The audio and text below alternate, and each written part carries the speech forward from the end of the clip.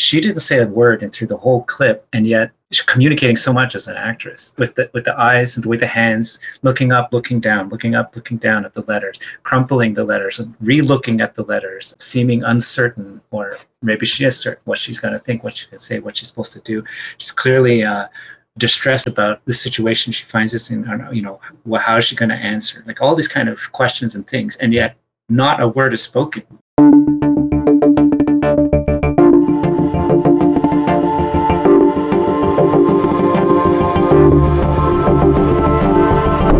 Welcome to episode 6 of the 20 Digit Scene Review Podcast. Hi everyone, this is David, and I have here Alex with me. Every week we review a scene each, and today is no different, although maybe a little bit different. I may actually have 2 to support 1 point today, so a little bit of a twist, a little bit of a jingle.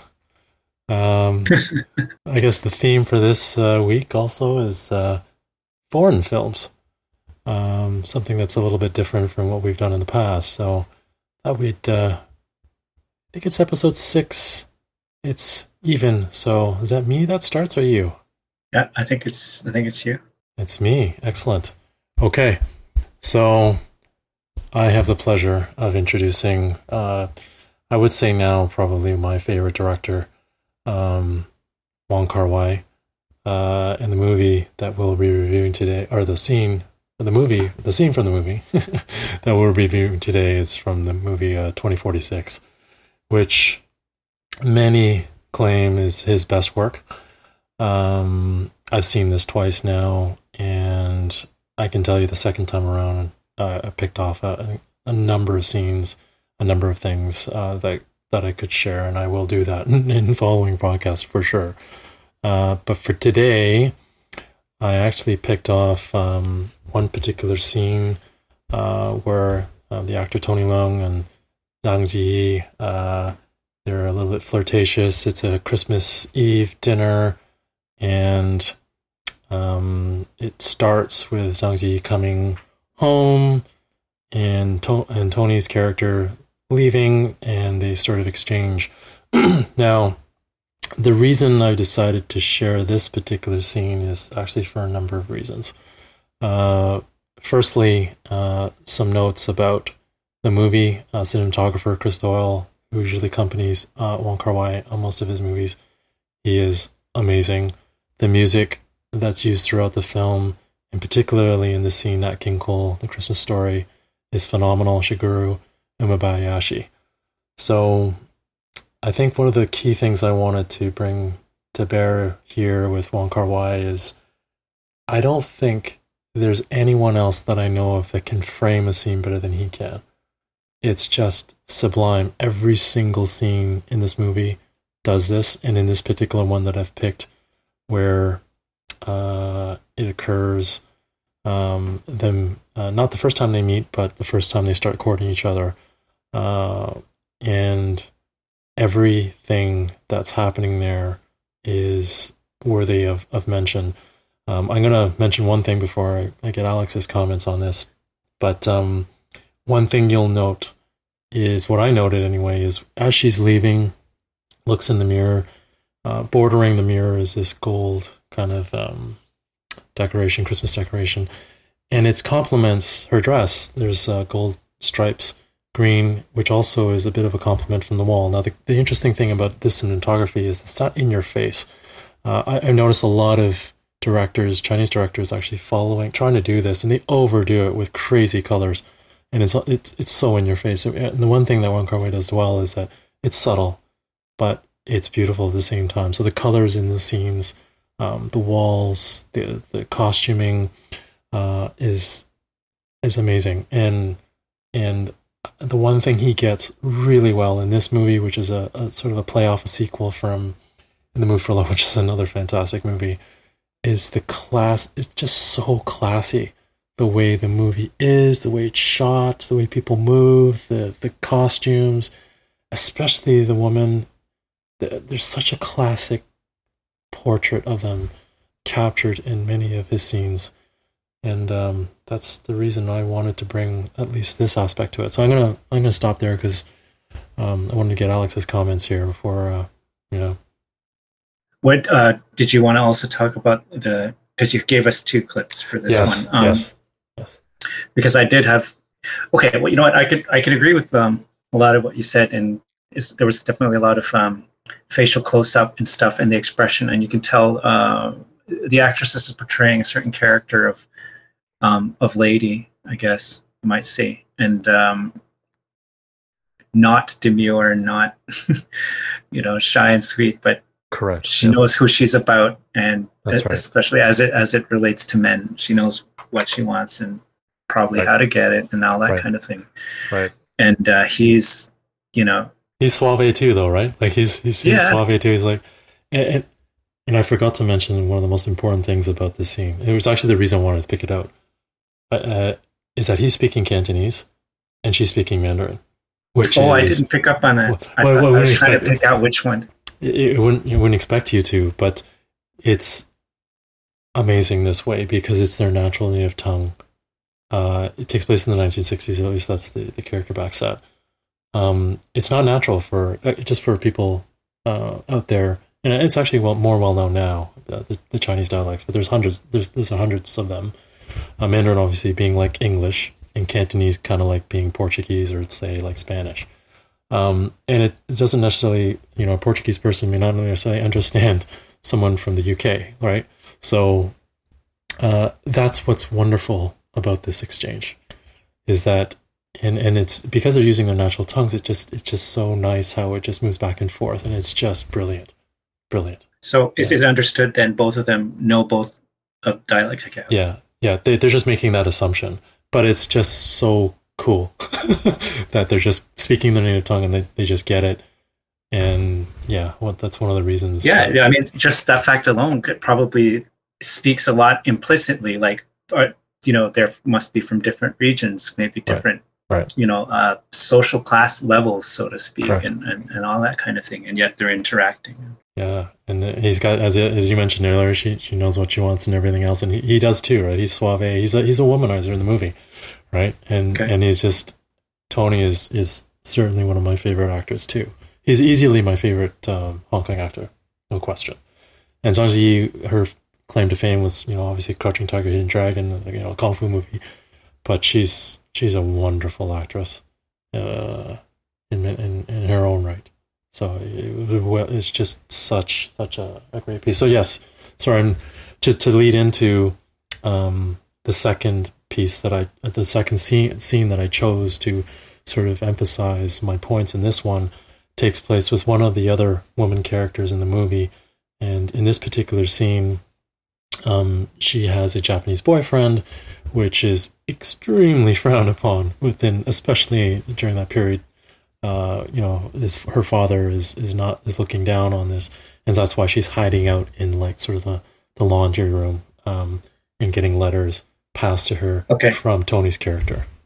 But quick question. So this is a different character than completely different character from the first. Okay, yeah, completely different character, and one of the other woman characters in it. But the reason why I kind of doing a 2-for-1 here is everything I said earlier about how the gold, red scene from the first one, the dress, subtle complementary colors in that scene. You'll notice in this one, the water bottles there, or at least I think they're water bottles, are green, and then she's wearing green, and it's not in your face. It's just beautifully shot, and the framing of it is, throughout the film anyway, is beautiful. And again, the language aspect is coming into play here, because the letter is from her Japanese boyfriend, and he's narrating. He's obviously you hear the audio is in Japanese, and she's your classic Chinese, Hong Kong Cantonese speaking person, but you're making that assumption she understands or can read even.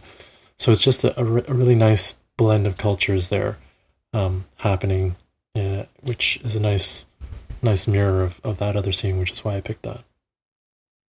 Nice. Yeah, that is cool. And that the Japanese and Cantonese is a lot more distant, I guess. Oh, yeah, Cantonese to Mandarin, right? Completely different. Yeah. So yeah, for sure. So it's it's nice that way. So there's just a lot of that. There's so much to pick up from this film, honestly. I have to watch it again. And the music choice is just, in both scenes, is just outstanding. I actually have to get the soundtrack. I actually recommend that you listen to the soundtrack. It's outstanding. Okay. Yeah, outstanding.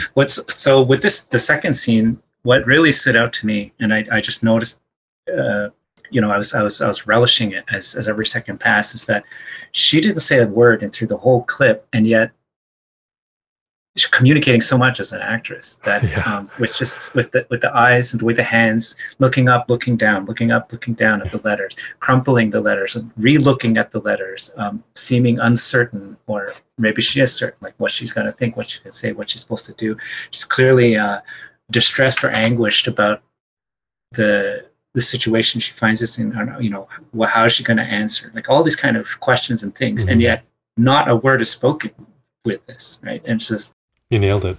Well done. Yeah. You nailed it. Like, I think for me, what really comes to the fore for me when it comes to acting is, and I said this in previous episodes, is just the unspoken acting. It's the eyes, the other things that are going on. And Faye Wong, in this case, the actress, is, great, and does it justice for sure in this. And I failed to mention that one of my favorite actresses, Tu Gong Li, is in this movie too, and we didn't pick out a scene with her in it, but I will in later episodes for sure. It's just so much to rave about when it comes to Wong Kar-wai. Guy's amazing. Yeah. Nice. Anyway, so I think that's enough of that. I think I've kind of monopolized a bit of time there from us, so I'll okay. leave. No, it's all good. So let's see here. My scene is from a K-drama series available on Netflix. Oh, K-drama. Yes. Love me some K-drama. So the title is Hi Bye Mama. So I'm looking at season 1, episode 2, the 49-minute and 30-second mark. It's about a 3-minute clip here. And so before I talk about the particular scene, I think it's important to set the stage. We're talking about kind of what happened in the first episode and a half leading up to this. And so the whole premise of the series is the main character is a mother who was taken from this earth. She died fairly early. I don't recall exactly, but it's probably in her late 20s or something, at most like the early 30s. And so she leaves behind her young husband and a child. And you gather from the way they unfolded the first episode and a half that the child was probably extremely young. I recall a scene where the father brings the child to the wife's parents, and it's practically a swaddled infant, so it couldn't have been more than 3-4 months old. Okay, so she passed away. Obviously, the child, no idea, never seen really her mother with a thinking mind, so to speak, like as a 2 or a 3 or a 4-year-old. Very just months old, and the mom's taken away. So the whole premise of this series is that they follow her life as a ghost. Like they portray her going through the world, but they show with CG that she's passing through walls, or nobody can see her, or even people walk right through her on the street. So it's very clear that they're trying to portray that she's a ghost. Okay, got it. But yet she's kind of haunting is not really the right verb here, because it's not anything creepy or going on, but she's just kind of locked to the area of where she lived with her husband and her family. And so she visits her husband and her child in their apartment from time to time and stuff, and even it's portrayed that he's actually with someone else right now. And yeah, so fast forward a little bit, there comes a point, semi-spoiler here if anyone wants to watch from the beginning, but there comes a point leading up to the scene where I'm at, where she's kind of granted by a supernatural event, or depending on your culture, you might say it's God, quote unquote, or in their culture it may be some kind of deity going on. Okay, that no words are spoken. It's just like it kind of happens, and so she's granted this ability where she actually becomes human again, where instead of people passing through her or not being able to touch anything, and then suddenly the scene shows that she's got snowflakes and it's actually landing on her this time instead of going through her. Interesting. Yeah. So there's that. Yeah. Okay. So now coming up to the scene where I'm going to talk. So the locale or the location of the scene is that it's at the preschool where the child is at. Okay. So very, very quickly, I'm not going to talk too much about it, but there was a previous scene where the child got into some danger, and she eventually makes it out of it. But there's that memory because the mother witnessed this, and so obviously she's still concerned for her own child. So coming into this scene now, she's following her child around, just kind of making sure she's safe, because it's a similar location again. It's the preschool where she almost kind of got hurt. And so at this point, she's following along, and then eventually the child is running through the hallway, and she's still thinking, I guess, out of habit, that she's that she's a ghost, and so she's just used to people passing her by. But this time, the child is running, and she happens to be there in the hallway, and they actually meet and contact, and just by natural, experience, that the mother puts her arms around her child, and then it just dawns on her at that moment, and then, lots of facial close-up, a little bit of slow-mo, that, oh yeah, I'm actually embracing my child that I haven't touched in, 2 years or whatever.